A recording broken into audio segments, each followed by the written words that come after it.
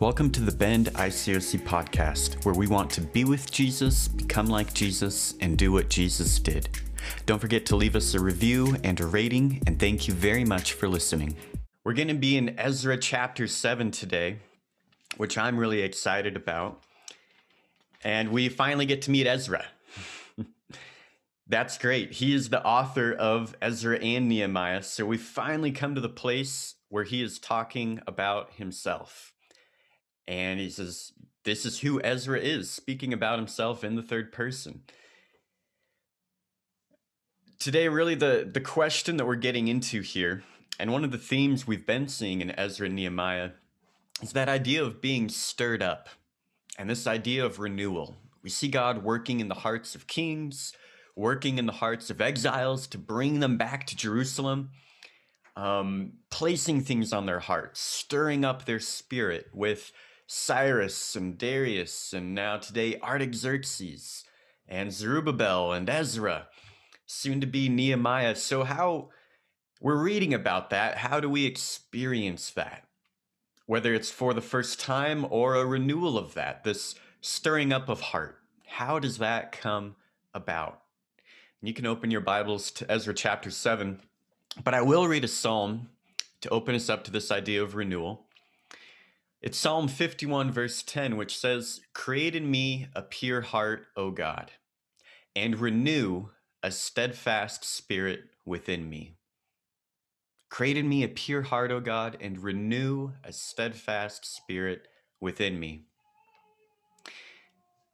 So today we're talking about that renewal, but also what is God's part in it? What's our part in it? You know, as we resolve and set the intentions of our heart, how can we also experience God's power, his stirring within our heart? And for me, I'll just say right off the bat, I hope this to be vulnerable and not I'm spirit stirred all of the time. No, I gotta say that I don't feel this way all the time. I am in great need of this renewal often. I don't always feel spirit stirred, but I want to feel spirit stirred. So over in Ezra chapter 7, and I'll actually begin reading in chapter 6, verse 21, just to give us a head start where we ended off last week. They just finished building the temple under Zerubbabel, and they're going to celebrate Passover. In Ezra chapter 6, verse 21, the Passover, it was eaten by the people of Israel who had returned from exile, and also by everyone who had joined them and separated himself from the uncleanness of the peoples of the land to worship the Lord, the God of Israel. And they kept the feast of unleavened bread 7 days with joy, for the Lord had made them joyful and had turned the heart of the king of Assyria to them, so that he aided them in the work of the house of God, the God of Israel. Ezra chapter 7. Now after this, and after this is quite a long time, it's actually 60 years later after the building of the temple, or 80 years after that great return, the first wave of exiles to go and build the temple under Zerubbabel. So now after this, 80 years later, Ezra is coming on the scene in the reign of Artaxerxes, king of Persia. Ezra, the son of Sarai, son of Azariah, son of Hilkiah, etc., etc., etc. And you see right at the end of verse 5 there, son of Aaron, the chief priest. Just to give you a picture of this lineage of where Ezra comes from, this lineage of priests. Verse 6, this Ezra went up from Babylonia. He was a scribe skilled in the law of Moses that the Lord, the God of Israel, had given. And the king granted him all that he asked, for the hand of the Lord his God was on him. And there went up also to Jerusalem in the 7th year of Artaxerxes the king some of the people of Israel, and some of the priests and Levites, the singers and gatekeepers, and the temple servants. And Ezra came to Jerusalem in the 5th month, which was in the 7th year of the king. For on the 1st day of the 1st month he began to go up from Babylonia, and on the 1st day of the 5th month he came to Jerusalem, for the good hand of his God was on him. Little explanation there for our context. He's essentially traveling 4 months to get to Jerusalem, and it's about 1,000 miles. So after this, a very long time, and from this month to this month, a very, very long journey, a very committed journey. Him and a smaller group of exiles, mainly Levites, the song leaders, these worshipers, people who could serve in the temple, are journeying with him. And it says a little bit about Ezra already that he's a scribe, right? Skilled in the law of Moses. The king is granting him all that he's asking for. And that's interesting because a scribe, their job is to copy the Old Testament, right? They're just studying the Old Testament, they're copying it over, and they're studying out these scriptures. But for some reason, Ezra has this great favor from the king. And I'm interested in that. What causes Ezra to travel 1,000 miles? And what causes the king to grant him all of these things for his journey? And Ezra, so far, we just know he's an expert in the law, a scribe. But these are the same people that eventually, in the time of Jesus, right, they grow in authority to the point where they're even challenging Jesus. And they're judging others. And they're saying, this is the way to follow the law and not the way to follow the law. They're lawyers of it. They're keepers of it. All right. Ezra now, he keeps circling back around as we're about to go into verse 10. He'll kind of say, this thing happened, and now here's how it happened. That sort of writing style you see throughout the Old Testament, kind of like, hey, God created the world, and now here's what happened on each day. So that's what Ezra's doing here as we go into verse 10. And I'll start us off in verse 9 again, in case we missed that. For on the first day of the first month, he began to go up from Babylonia. And on the first day of the 5th month, he came to Jerusalem, for the good hand of his God was on him. For Ezra had set his heart to study the law of the Lord, and to do it, and to teach his statutes and rules in Israel. This is the copy of the letter that King Artaxerxes gave to Ezra the priest, the scribe, a man learned in matters of the commandments of the Lord and his statutes for Israel. Stop right there. Again, says he's learned in the matters. He's an expert in the law. But what really points to Ezra's heart, and what we're mainly looking at today, is verse 10. For Ezra had set his heart to study the law of the Lord, and to do it, and to teach his statutes and rules in Israel. Man, how do we set our heart in that way? Because I read that description, and I'm trying to figure out Ezra's motives here. But man, he studied the Word of God. He lived the Word of God. He taught it to others. This is very much what we strive to do in our discipleship, and Ezra is a great Old Testament example of that. And I hear that, I think, man, that seems like such a great impact. And truly it is the intended impact and power of the Word of God, that we're not just studying it, we're living it and teaching it to others so that it has its full power and full impact. I hear that, I go, that sounds awesome. I want that. It even seems, right from verse 9, the good hand of his God was on him, for Ezra studied and lived it and taught others. The hand of God is on him because Ezra was doing this. It's not the full picture, but that's one part of it. I go, yeah, I want the hand of God to be on me. That sounds great. Working in my heart, but because Ezra had set his heart. How do we set our heart? Because that's where it begins. Myself, I can struggle some mornings to get in the Word of God, to have a quiet time. Some mornings I don't wake up and say, man, I'm living my why. I'm motivated by the love of Jesus. I just cannot wait to sneak away and get in his Word and have renewal. Some mornings I just really want a shower. I want a cup of coffee. And I want to slowly work into reading the Bible as I'm feeding Saoirse, around 5:30, 6 a.m., whatever it is. And just trying to get the baby fed, etc. Madison and I are passing her back and forth, trying to just wrestle to have a quiet time. It can be tough. And our hearts can kind of grow weary in that, to wake up early, right?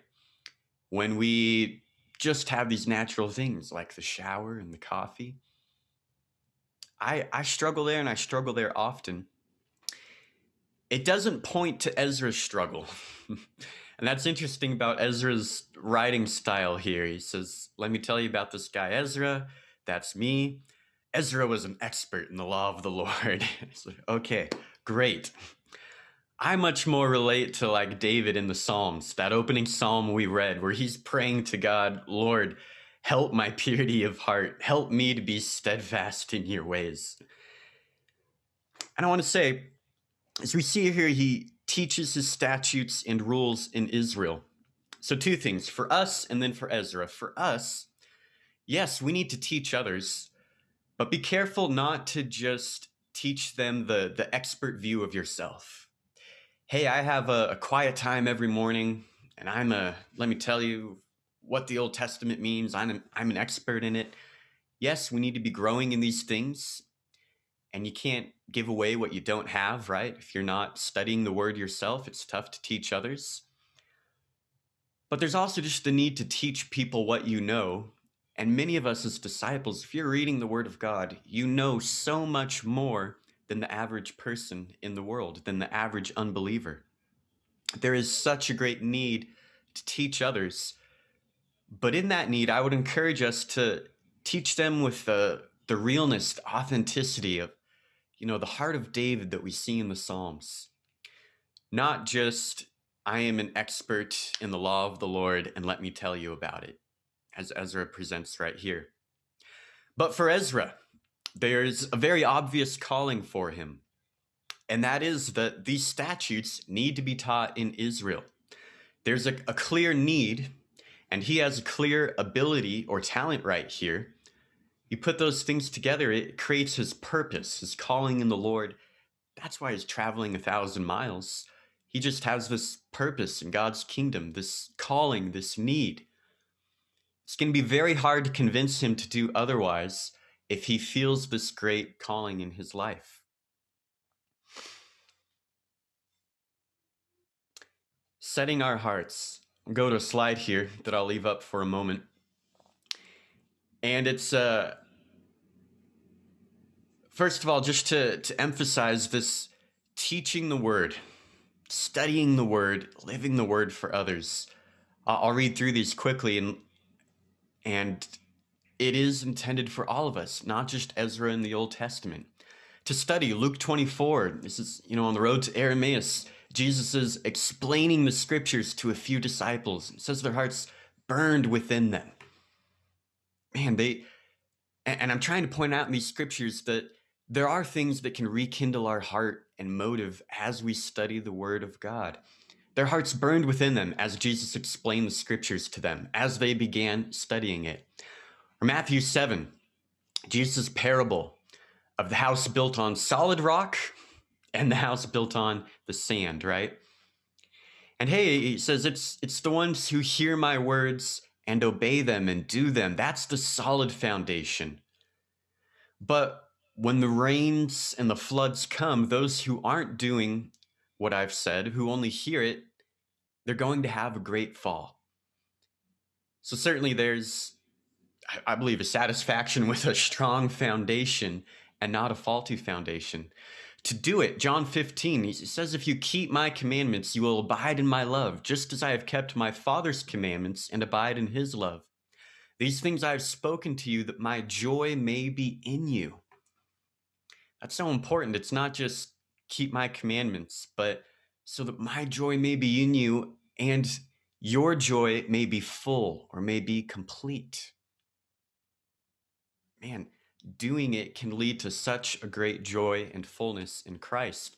To teach others, Colossians 3:16, let the word of Christ dwell in you richly, teaching and admonishing one another in all wisdom. 1 Corinthians 1:18, for the word of the cross is folly to those who are perishing, but to us are being saved, it is the power of God. This Word of the cross. It's the power of God to us. It's the power of God to others. And when I first started seeking God, studying the Bible, that was such a great attraction for me to wanting to become a disciple, because people who were studying with me, I could see this power of God in their life. They were changing daily. They were messing up and struggling, but also being saved daily. They were renewing daily because they were in the Word daily. I wanted that same power. So, wow, I want what these disciples have. They're really living the Word of God. I want to know the cross of Jesus like they know the cross of Jesus. We gotta live and teach the word to one another and to the lost if that's going to happen for others. If they're also going to hear about the word of the cross and its power. Now, to set our hearts, before all of this teaching, okay, that sounds great. Yes, we should teach others, but what if I'm just not always feeling up to that? How do I set my heart? How do I experience that renewal in being stirred up in my spirit to teach and obey and live this word of God? Well, quick Hebrew word study, where it says Ezra set his heart. It's the Hebrew word kun, K-U-W-N in our English, means to prepare, to firm up, to establish, to be steadfast, to devote. It's a very, very common word. It's probably 200, 250 times in the Old Testament. But right here in the NIV, he devoted himself. NASB, he firmly resolved. ESV, he set his heart. King James Version, he prepared his heart. There's some heart work going on here. And I didn't want to cherry pick scriptures, but just reviewing the Old Testament where this word is used, again, it's very common, right? Just to establish something. It's used elsewhere in Ezra in immediate context, just when they established the altar of the Lord and set it in place. Kun, used right there. But I did notice a theme as it relates to the heart. I tried to pick those scriptures. Where do we see this word relating to the heart? And there's a theme of us preparing our hearts to be steadfast towards the Lord, but also God using this action verb, this kun, to establish our ways. There's God's part and our part. So in Psalms 37, it says, hey, the steps of man are established by the Lord when he delights in his way. Though he fall, he shall not be cast down, for the Lord upholds his hand. Psalms 119:5, oh, that my ways may be steadfast in keeping your statutes. 73, your hands have made and fashioned me. Give me understanding that I may learn your commandments. This is David going through that heart work to study the law of the Lord. Verse 133, keep steady my steps according to your promise, and let not iniquity get dominion over me. Man, he's establishing that foundation, that house upon the rock, right?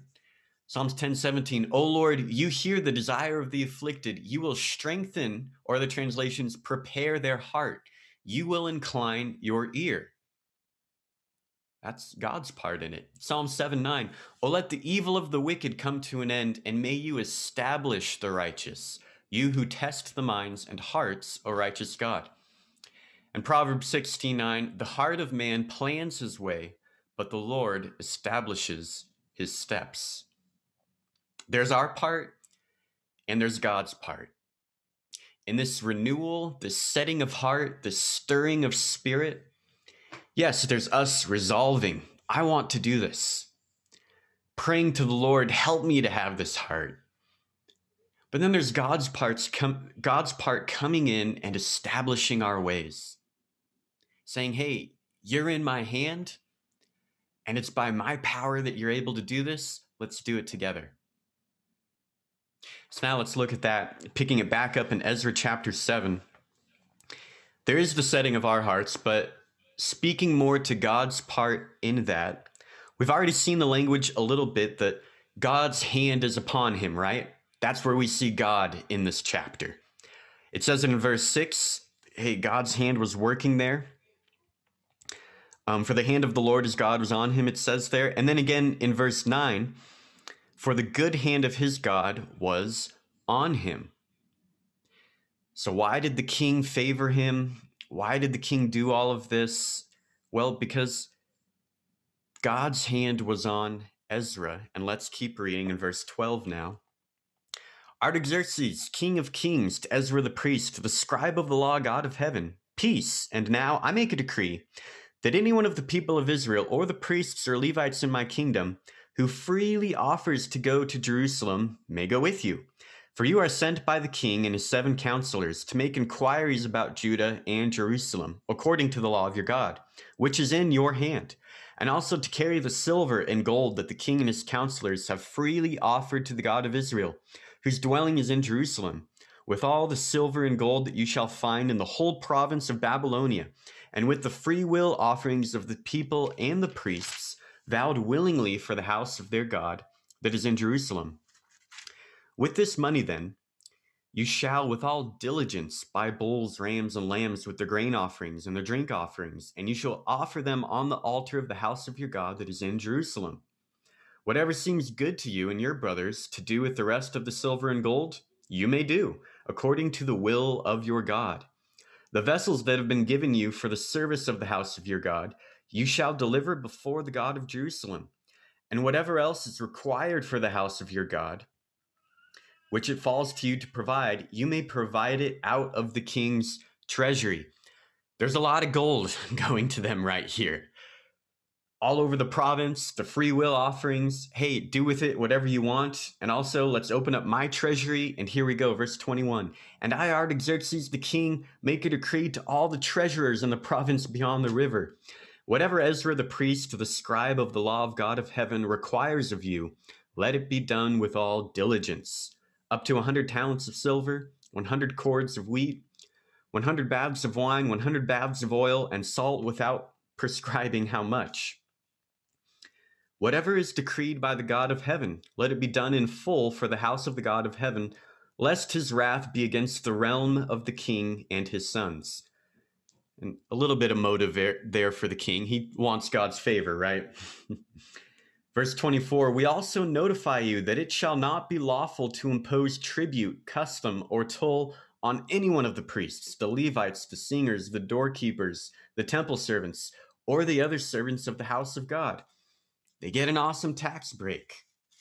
Verse 25.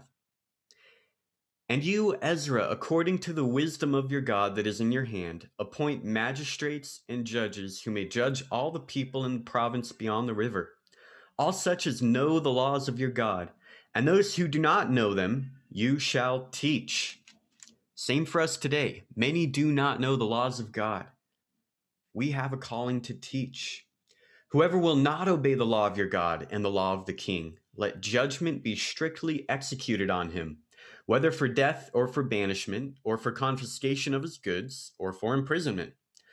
Blessed be the Lord, the God of our fathers, who put such a thing as this into the heart of the king, to beautify the house of the Lord that is in Jerusalem, and who extended to me his steadfast love before the king and his counselors. And before all the king's mighty officers, I took courage, for the hand of the Lord my God was on me, and I gathered leading men from Israel to go up with me. Isn't that amazing? We see God's part working through this king. Hey, it's almost scary. Go to Jerusalem, and I'm going to give you the authority to confiscate property, create the tax system, imprison people, execute them if you will, appoint judges according to the law of the Lord. That is quite a lot of power. Crediting that power to the hand of God moving in Ezra, being with Ezra, and moving in the heart of this king. I said it before, Proverbs 21, it says that kings' hearts are in the hand of God. And I'm paraphrasing that, but God's hand, we want to define that statement. Quite simply, I'll end my screen for a moment here. We don't need to look at those verses, but the hand of the Lord, that's what we see repeated here and only here, this chapter, throughout the book of Ezra. The hand of the Lord did this, hand of the Lord that. What does that look like in our life? Because this is a major part in renewal and in our heart work. What does it mean to have the hand of the Lord working in our life? Well, usually it comes through in majority of scriptures, quite simply, just the visual power of God being seen. Man, I can see the power of God working here. And so they describe that as the hand of the Lord. Several places in the Old Testament, the hand of the Lord can go against people, and he can cause plagues and all sorts of horrible things to come about. We probably don't want that.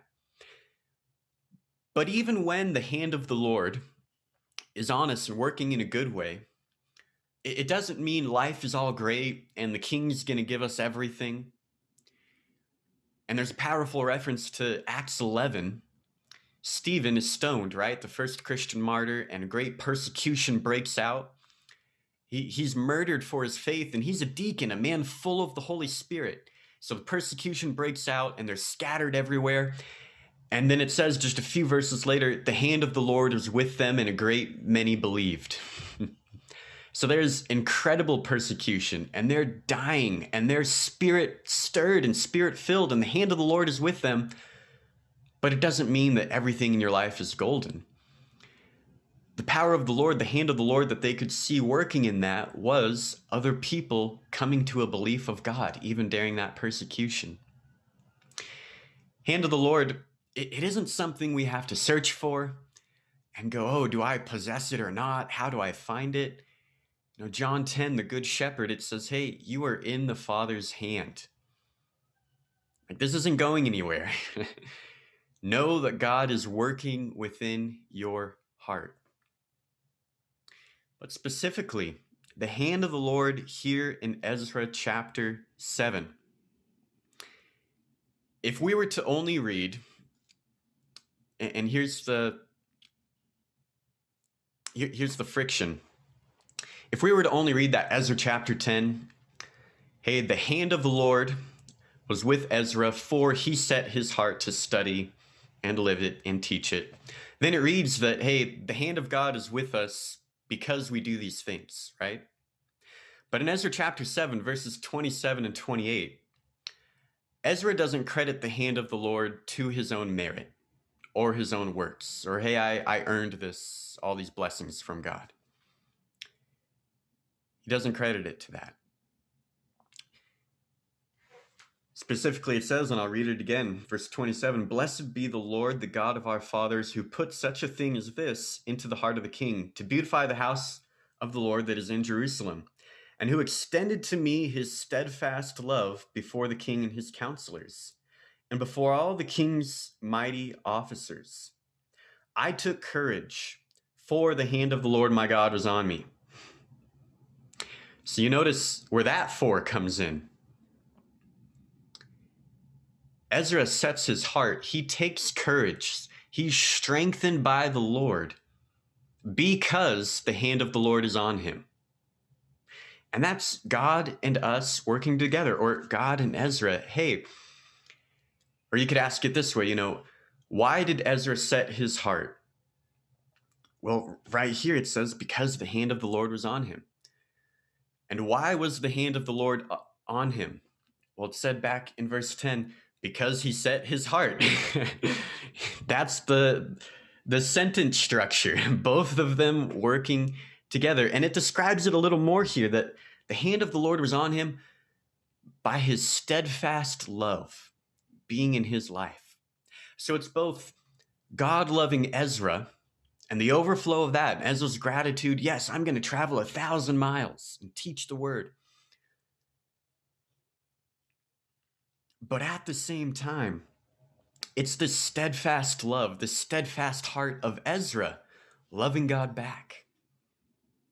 Both are a motive. God loving us and us loving God both and working together to stir our hearts. Now, I have a clip to play, and I got this approved by the wife on what this looks like when the hand of the Lord is upon us.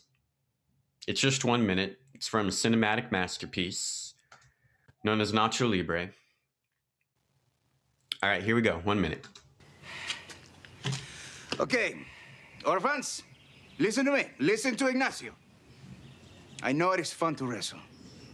A nice pile drive to the face, or a punch to the face. But you cannot do it, because it is in the Bible not to wrestle your neighbor. So you've never wrestled? Me? No, come on, don't be crazy. Listen, I know the wrestlers get all the fancy ladies, and the clothes, and the free creams and lotions. But my life is good. Really good. I get to wake up every morning at 5 a.m. and make some soup. It's the best. I love it.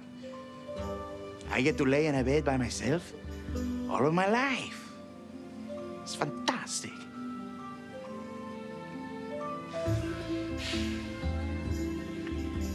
Go. Go away. That's so memorable to me for the comedic reasons, obviously. And of course, it's the cringe of he's describing his life, waking up alone at 5 a.m., but with a smile on his face, and this is great. And of course, you watch the film, he humbles himself, and God lifts him up, and God is with him. I play that clip because when God's hand is on us, our life may not be great by worldly terms, but we do have a great God, and we can share about him.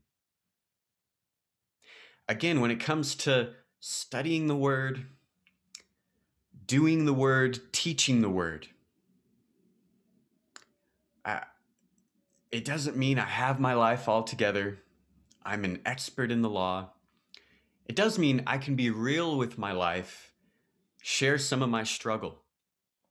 Just this morning, you know, that happened online. I brushed up my LinkedIn account, and I posted something about God on there, and somebody commented, and oh, it's so refreshing to see this on LinkedIn. I don't see this on LinkedIn a lot.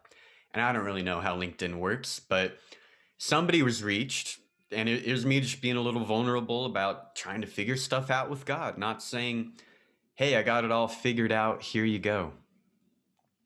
It's Nacho saying, hey, you know, my life is good, really good. But he's also sharing the struggle. Now, for us as Christians, as disciples right here in Bend, Oregon, no, we don't want to be experts in the law when we share this teaching with others. But you also got to be very careful not to only share the doom and gloom, right? Oh, hey, I'm a disciple. I hope you come to my church because I just can't figure out anything in life, and I'm really struggling with a brother, and et cetera, right? It doesn't paint a great picture, but what does paint a great picture is, hey, I'm on a journey. God's not finished with me yet.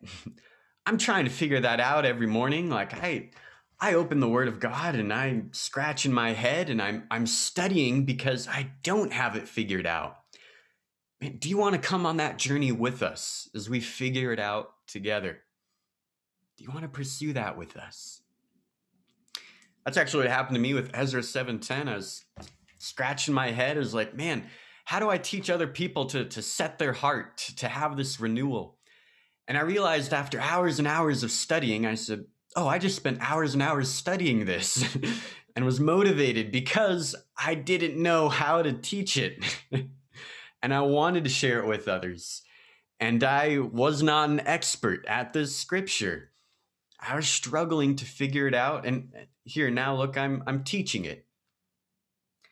We need to struggle to become teachers, to figure it out. And we need to share that struggle with others, not only doom and gloom, but our struggle that glorifies Jesus and the power of his cross.